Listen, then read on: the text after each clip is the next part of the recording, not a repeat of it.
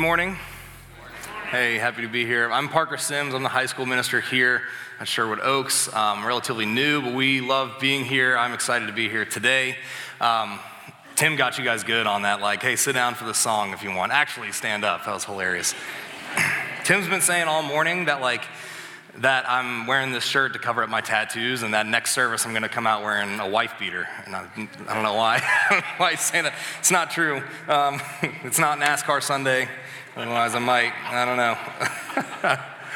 Oh, man. It's good to be here, though. This is week 2 of a series. Oh, before I go into that, speaking of high schoolers, there's an event tonight. So if you know a high schooler and you see one on the street, put them in your car and drop them off here. At 6 o'clock, there will be free food. We're going to go onto campus and do like a photo scavenger hunt in teams. It's a lot of fun.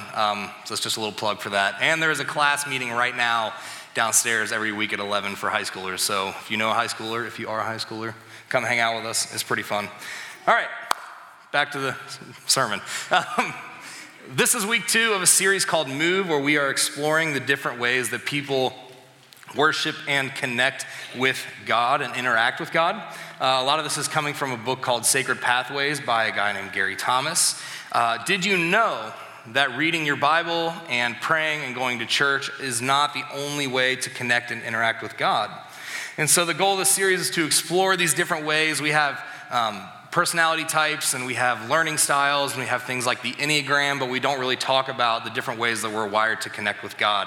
And so the goal for the series is for you to explore and find your way and lean into that and learn from each other and learn from these different ways that people worship.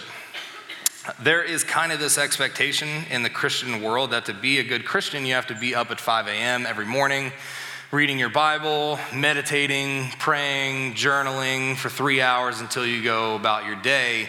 And for me, that's not really my thing. I'm not a morning person at all. And so that's really difficult for me. I love the joke. It's true that the term beautiful sunrise is an oxymoron. There's no such thing as a beautiful sunrise. There are beautiful sunsets, but sunrises are brutal. Yeah, we were in Guatemala in March with the students, and everyone was talking about the sunrises. They're all like, oh, you got to see the sunrise. It's so pretty. And I finally got up one morning at who knows what time, 6 a.m., and walked over by these chickens to go stand on this hill to see a sunrise that apparently was going to blow my mind.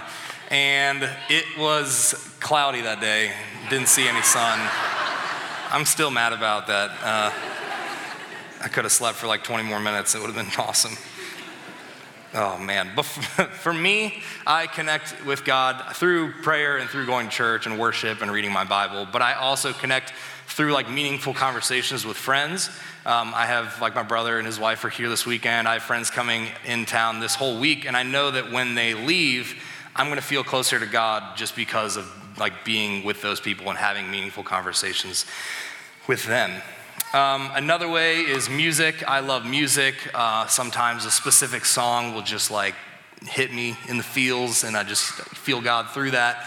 It's great. I also connect with God through being outside, and so my wife and I are trying to go to as many national parks as we can in our lifetime. There's us at one right there. That's Yosemite. I like to say when we go to Yosemite that it's like doing your Apple pilgrimage, right? Because all the backgrounds on Apple products are all Yosemite, so you're going back there. That's Glacier Point. But I remember, like, not there, but I mean there too, but when we went to Sequoia, I remember getting out of the car and like standing under this tree that's 30 feet in diameter and just being in awe of God's glory and feeling so connected to God through that. And so today I want to encourage you that we're talking about the enthusiasts and the contemplative. And so I want to encourage you, and if that's not you, we are here to learn from our enthusiasts and contemplative brothers and sisters. How fantastic is it that God speaks to us in our own way, that God meets us where we are and speaks to us in a language that we can understand. And it's such a cool thing that we can share that. It's kind of like listening to a song, right? If I played a song in here and I asked 10 of you what the song was like, I might get some answers about the melody or the instruments used in the song or what style the song is or what the singer's voice sounded like, or you might talk about the lyrics and how the lyrics like really hit you. They're good lyrics. But all of you are all talking about the song. No one's wrong. You're all talking about the song. It's just the part that you heard and what stood out to you. So who am I to say that you're wrong, or the way that you see the song is not the right way, or the way that I see the song is the only way to really experience the song? And so we can celebrate and learn from each other. You saying something that stood out to you, you saying that could unlock something for me that I've never even heard of before and just change the entire way I see something. And that's a really awesome thing that God encourages us and allows us to do that with each other. And so that's what we're going to do today. So first, we're talking about what Gary Thomas calls the enthusiast. Are there any enthusiasts in here? Is anyone just excited to be here right now? And yeah, I always get woos from the enthusiasts. That's so appropriate, right? What else would we get? Yeah, first service there was one. That's good. It's good to know there's some here. Yeah, so enthusiasts, you guys, I'm not telling you, but enthusiasts in general connect with God through mystery and celebration. Gary Thomas refers to them as like downhill skiers. Like if you've ever gone skiing with a group of people, there's some people that are really cautious and stay on the bunny hills the whole time. And then there's other people like the enthusiasts that just like bomb straight down the biggest hill there, right?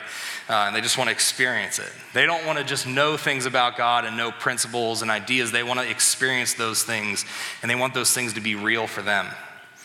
They know that there are some things that we can't know, and that excites them, and they're open to the spiritual world typically and more into like healing and dreams and God speaking through different ways, and they live a life of gratitude. So when I think of the enthusiasts, I think of 2 Samuel chapter 6. There's that story where David gets the ark back, and he's so excited, and he's celebrating, and he's dancing, and he starts taking off his clothes while he's dancing, and someone has to come up to him and be like, hey, there's young girls around, don't do that. And he's like, shut it. Fine. But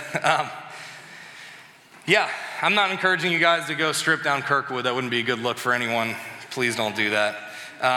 But they see God through this lens of gladness, and that everything in this world is a gift from God, and so it's worth celebrating and being excited about. And they embrace the mystery of faith, which I know drives some of you crazy. For me, if I'm honest, I was a little suspicious when I got this topic to preach on, because I tend to think in a more skeptical, logical sort of way rather than experience and all that.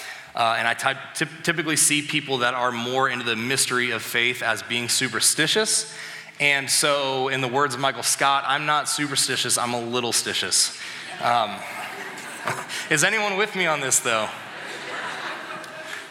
You, if you've grown up in the Restoration movement like I have, a Christian church, then the Holy Spirit and things that are mystical are kind of like that weird uncle that you're related to, and he's at the family gatherings, but you don't really know how to interact with him because he's strange, and your parents talk under their breath about him and how weird he is and stuff, right? You're like afraid. I know this is here, and it's part of my life, but I don't really know what to do with it and how it works, and it's kind of strange for me. But having said that, I don't think that the way that I view that and my mindset is always healthy, and that it's always the way that Jesus would want me to see those things. And I think a lot of how we see the world and how we see God comes down to this whole Eastern versus Western mindset. We have a mindset, most of us, all of us are influenced by this Western Greek mindset that we want things to be black and white and right and wrong and true and false, and we want to be able to have like clean, tidy answers, and our theology to be all ironed out and wrinkle-free and be able to fit in a box. And we want to be able to go and get a degree in something that makes us an expert on a topic, and we can learn all the things you need to learn about this specific thing and know it, and you can like hold it in your hand. We want to have things figured out, but mystery doesn't fit in a box, and mystery is different, and it doesn't follow those rules, and I can't get a master's degree in mystery and know all there is to know about it. But God doesn't work in that Greek way, and truth doesn't work in that Greek way. How many of you have read a passage in Scripture 10 times, on the 11th time something new jumps out at you that you never even realized before? It's always unfolding. It's always something new. I think about as a kid going to visit my parents' friend Judy, and she was the missions pastor at my church growing up, and we were going to visit her, and she was in hospice. And I remember my parents explaining to me like what hospice is, and that they've pretty much determined that she's going to be dying soon, and so they make it as comfortable as possible for you to live out your last days there, and you just live them out. And so I remember being there and talking with her, and we're praying with her, and I remember how that was like 20 years ago, and Judy's been alive ever since. Or I think about going on a mission trip in college and needing $300, and I'm $300 short for this trip. And as a college kid, $300 is like $10,000. And so I'm like, I'm not gonna make it. I'm not gonna go on this trip. Pretty bummed about it. And then my friend Chris wanted to meet and have coffee, and he's telling me that he's been working more and making more money, and he just felt like God was telling him to get together with me and give me some money, and he gives me this envelope with $300 in it. And I was able to go on that trip. Or the times, I'm from Cincinnati, go Reds. Times I had to, come on. The times that I'm in like the city and there's someone, just a grungy person from the city, homeless person or something that's coming towards me, and in my mind, I'm like, please God, I don't want to have this interaction right now. I just want to go to this restaurant or do whatever I'm going to do and spend a lot of money whatever. I don't want to do this, but the paths cross, and I end up having this conversation, and this person who's from a completely different walk of life speaks something like directly to me that I needed to hear, as if it was God speaking himself. Or the endless times that God has spoken to me through a song or through nature, these things that don't fit in the box. They don't fit in this like clean, tidy world that we want.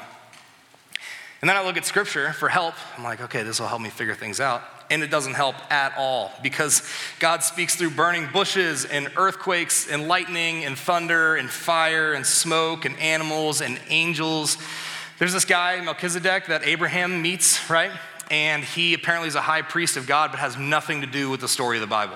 So apparently you can be super close with God, know a ton about God, but have nothing to do with what God is doing through the Bible and through the story of Israel. Like, what in the world?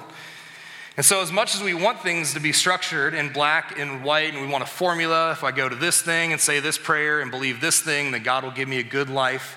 As much as we want that, it doesn't work that way. There's no denying that there is a mystery to God, and there are things that happen that are outside of our categories. And so what if we stop trying to categorize things and put things in a box and just embraced some of the mystery? Sometimes we're looking for finite answers to infinite questions, and we're never gonna get those answers. And I think this is a huge thing we can learn from the enthusiast brothers and sisters in our community. I would argue that a deeper faith begins by saying, I don't know. That it takes more faith to say, I don't have it all figured out. I don't understand this. And I think for many people that grow up in a religious tradition like our own, we're told that faith is about having this certain set of beliefs, and you come to those beliefs and you debate those things, then you write books about what's true and what isn't, how there's evidence for this and evidence for this. And so faith is just clinging to those facts. For many people, faith is just agreeing with and knowing statements about God. But when we do that, we're not allowing God to speak. We aren't thinking for ourselves. We aren't really building faith because we're just taking what someone else handed us. And that's not how the biblical writers thought. And that's not how ancient Hebrews thought. God in truth is infinite.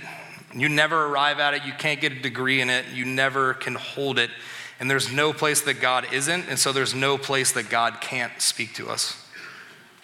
So the Hebrew mindset is to embrace the mystery, and the enthusiasts embrace the mystery as well, and I think that we could use more mystery in our lives, in our faith. So instead of being afraid of the mystery or afraid of not having all the answers, what if we celebrated how big our God is, and that God is in the mystery, and that God is bigger than anything that we can come up with on our own? And that we can expand our horizons and seek to find God even in the unexpected places that we wouldn't expect to find him. And so an enthusiast is someone who celebrates how huge God is and lives in the mystery of that. Then there's the contemplatives. Are there any of those in the room? We wouldn't know because you wouldn't say if you were. Psalm 63 says, "You, God, are my God. Earnestly I seek you. I thirst for you. My whole being longs for you in a dry and parched land where there is no water. I've seen you in the sanctuary and beheld your power and glory, because your love is better than life. My lips will glorify you. I will praise you as long as I live, and in your name I will lift up my hands." So these contemplatives, they connect with God through silence, through meditation, through getting rid of all the distractions in life that'll get in the way of their pursuit of being in the presence of God. They're also into the mystery of God. They're okay with mystery. They embrace that. And they're deep thinkers. They take time for retreat and solitude, and they live for the love of God. There's nothing they want more than to just be alone in God's presence. They take very seriously this mentality that we are supposed to be the bride of Christ, and they see themselves in this covenantal relationship with God where everything is surrendered and everything in their life is open for God to use and speak through. They really want to see God's face, and so they're seeking and they're knocking and they're finding, and they do this by getting rid of the distractions that can choke out their desire for God. And it's not always sinful things. Sometimes getting rid of distractions can be like turning off your phone. It can be a busy schedule or too many commitments on your calendar. It can be things that distract you from pursuing God. Another thing about these contemplatives is they don't compartmentalize their lives. Another hallmark of this Greek mindset that we have is do we like put our lives in boxes? We have our work life, our social life, our family life, our finances, our spiritual life, all these things, and we don't let them all overlap, and we let God into some of them, but we don't really want God to touch this part. I don't want God to mess with my finances or my future box. I'm going to keep it separated and clean, but these contemplatives don't do that. They see God as their life, and so every area of their life is open, and they live life with hands open, waiting to receive from God rather than holding on to the things in their lives. This contemplative way of life is really difficult for us. It's not really popular here because it kind of goes against everything that we're taught to do in life. We have a really difficult time with silence.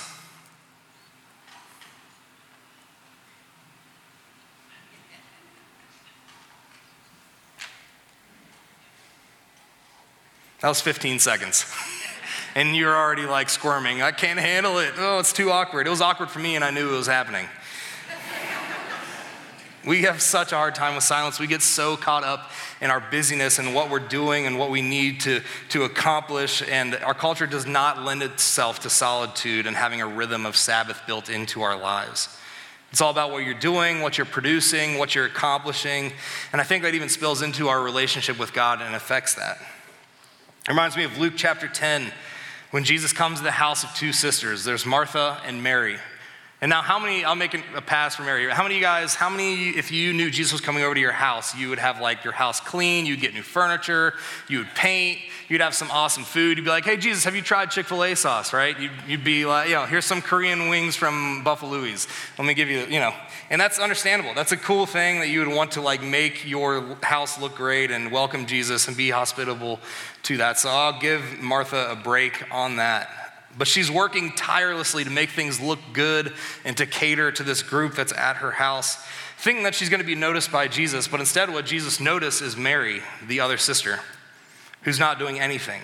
And Martha, being the great older sibling that she is, the older sister that she is, throws her younger sister under the bus directly to Jesus. Like, hey, Jesus, I'm doing all this stuff. Can you get Mary to come help me? Because she's not doing anything, right?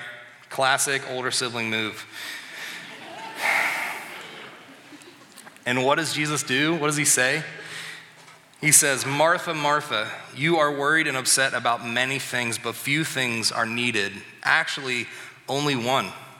Mary has chosen what is better, and it will not be taken away from her. Jesus essentially says that, hey, all that you're doing, all the work you're doing, all the stuff that's taking up your time, it's not important, and what is important is sitting at my feet. And that's what contemplatives are all about, of sitting at the feet of Jesus.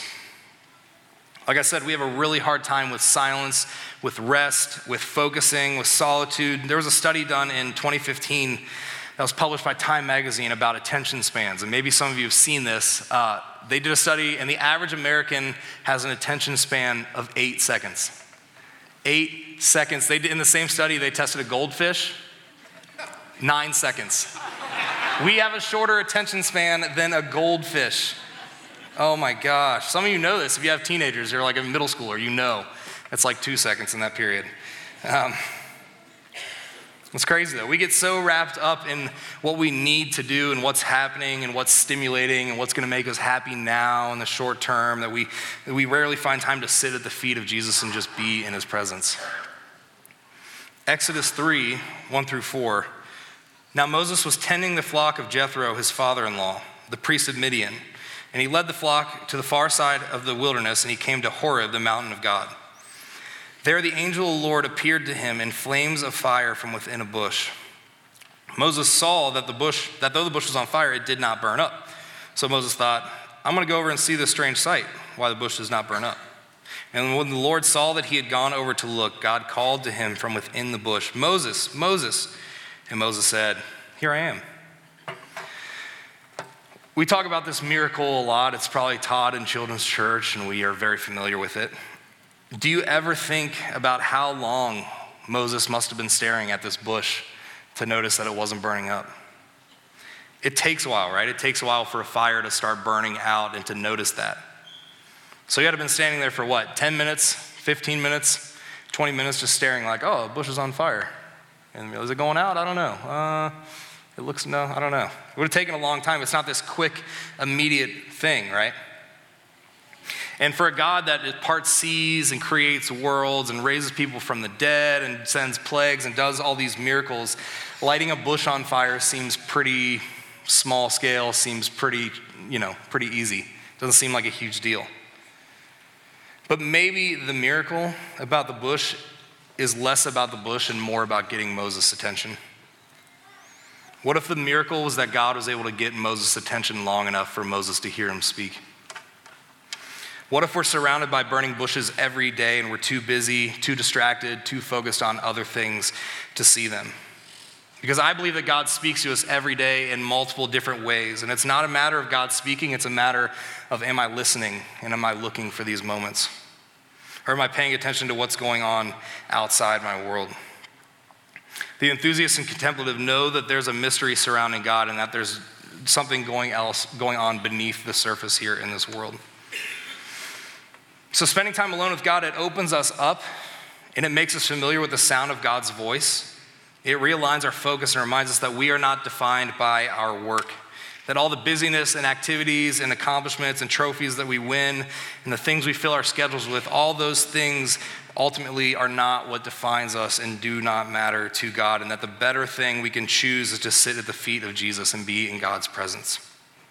And it doesn't have to be anything crazy. I'm not telling you to go disappear in the woods for a week and leave your kids wondering, like, where did mom go? She's gone. I don't know what happened. And I'm not telling you to go get one of those goofy haircuts and become a monk, although that would be funny. You can do that if you want. You can get the haircut. It's up to you. Solitude could be turning your phone off for an hour a day. It could be taking a walk by yourself or having a devotional place that you like to go to be alone with God. It could be participating in something like Lent, where you intentionally give up something that's been taking your focus away from God and what he's trying to say to you. It could be turning off your radio where you're in the car and using that time to listen and to pray and be alone with God. It could be going through the stations of the cross. We don't always like it, but there is this rhythm of work and rest and Sabbath that God has baked into the fabric of our world. And it's this beautiful expression of worship that we can use more of all the time. So the contemplatives out there, you are not crazy, you're not lazy, you're focused on the right things, you're pursuing what's better, and we could all learn from you and your perspective. So thank you for being here and being a part of our community. In both these groups, the enthusiasts and the contemplatives, they both live with a mindset of expectancy. They both are open and aware that God is moving, and they know that God is going to do big things, and so they expect that. Even if they don't have all the right answers, they know that God is going to show up and is going to speak in their lives. Like, there are many things that I know but don't necessarily believe, and I've let past experiences and hurts make me cynical and make me doubt things that God could do. Like, I know God is good, but a lot of times, if I'm honest, my cynicism tells me otherwise and tells me to trust my own logic and my own planning instead of God. The other voices say that God probably isn't going to answer the prayers that I'm praying. It's probably not going to work out, but I'll do it anyway, just to, in case something happens. We know that God is ever present and everywhere, but we don't really believe and expect him to speak much. And we get surprised when he does speak, or we say things like, God just doesn't really talk like he did in the Old Testament. God doesn't really speak to people nowadays. We know God is powerful and all-powerful, but we don't expect him to actually heal our addictions and our sicknesses. We know the kingdom of God is here and that God's making all things new, but we don't expect that the people and issues in our city and in our country can actually change and get better. Both the enthusiast and the contemplative live with a mindset that God is going to show up and that God is going to speak and act. And they believe that God is abundant and that God is everywhere. And so the question isn't whether or not God is moving or acting or healing or speaking. The question is, are we looking for it? Are we open to it? Are we expectant to hearing God's voice? So as we end, we're going to go into a time of reflection. And so you might not be an enthusiast, you might not be one of these temperaments here, but I bet that there are areas in your life and in my life that you need to trust God. Are you allowing room for God to move, or have you compartmentalized your life where the only time God can move is in this room on a Sunday morning, or the 5 minutes you pray before you go to bed? Do you expect God to show up in your family and in your work, in your finances, in your relationships? Or do you keep such a tight grip on things that God has no room to work? Is there a situation in your life that you're so focused on that's causing you to miss out on all the ways God is getting your attention? Are there burning bushes all around us that we're missing just because we aren't expecting them and we aren't looking for them because we don't think they're out there? So maybe this is you. You're an enthusiast, you're a contemplative, and that's great. That's awesome. Be encouraged. Like I said, you aren't crazy, you aren't weird. You are experiencing God in a unique way that none of us are, and you can share that for us. But for those who aren't, maybe some of us need to shift our focus. We've been focused on wrong things. We've been staring at the very real problems in our life, problems in our marriage or in our life. We've been looking at our failures or the things happening in our future, and we've lost focus. And we need to take time each week just to stop and step back and look around at what God is saying. We need to have the mentality of asking ourselves, what is God saying to me, and what am I going to do about this? Maybe some of you need to surrender. You've been stuck in this Western lie that things are black and white and that things fit really neatly into boxes, and that faith is about having all the answers. And maybe that faith for you feels like an anxious battle to have all the right beliefs ironed out and fitting them into your box. And maybe you even put God in a box and you won't let him leave. You're limiting what God can do because you're keeping God in this safe little box and won't consider anything outside. You only allow God these small windows throughout your week to do anything. And maybe you need to surrender that and surrender your assumptions and surrender the times that you've boxed God out of your life and surrender the battles for all the right answers and just live in the mystery and just take a breath and swim in it for a second. And celebrate that God is in the mystery. That saying, I don't know is fine, it's okay, and that doubt is the vehicle to having a deeper faith. And celebrate that God is all around us and speaking in and through every experience. So pray that God would open your eyes and write that on your mirror at home. Write it on your dashboard of your car on a sticky note and put it on there. Whatever you need to remember that God is in the mystery. And all of us, we all need to be still. There's so much noise in our lives. We're so distracted. We need to be still and just sit in the presence of God and let him tell us who we are. We need to let God remind us that our work and our accomplishments and our busyness isn't the point. It's not what defines us, and it's not what ultimately matters to God. And trust that God is abundant because he is. Trust that the kingdom is abundant, that God takes care of his children, and with God there is always plenty, so we can be still and rest in that.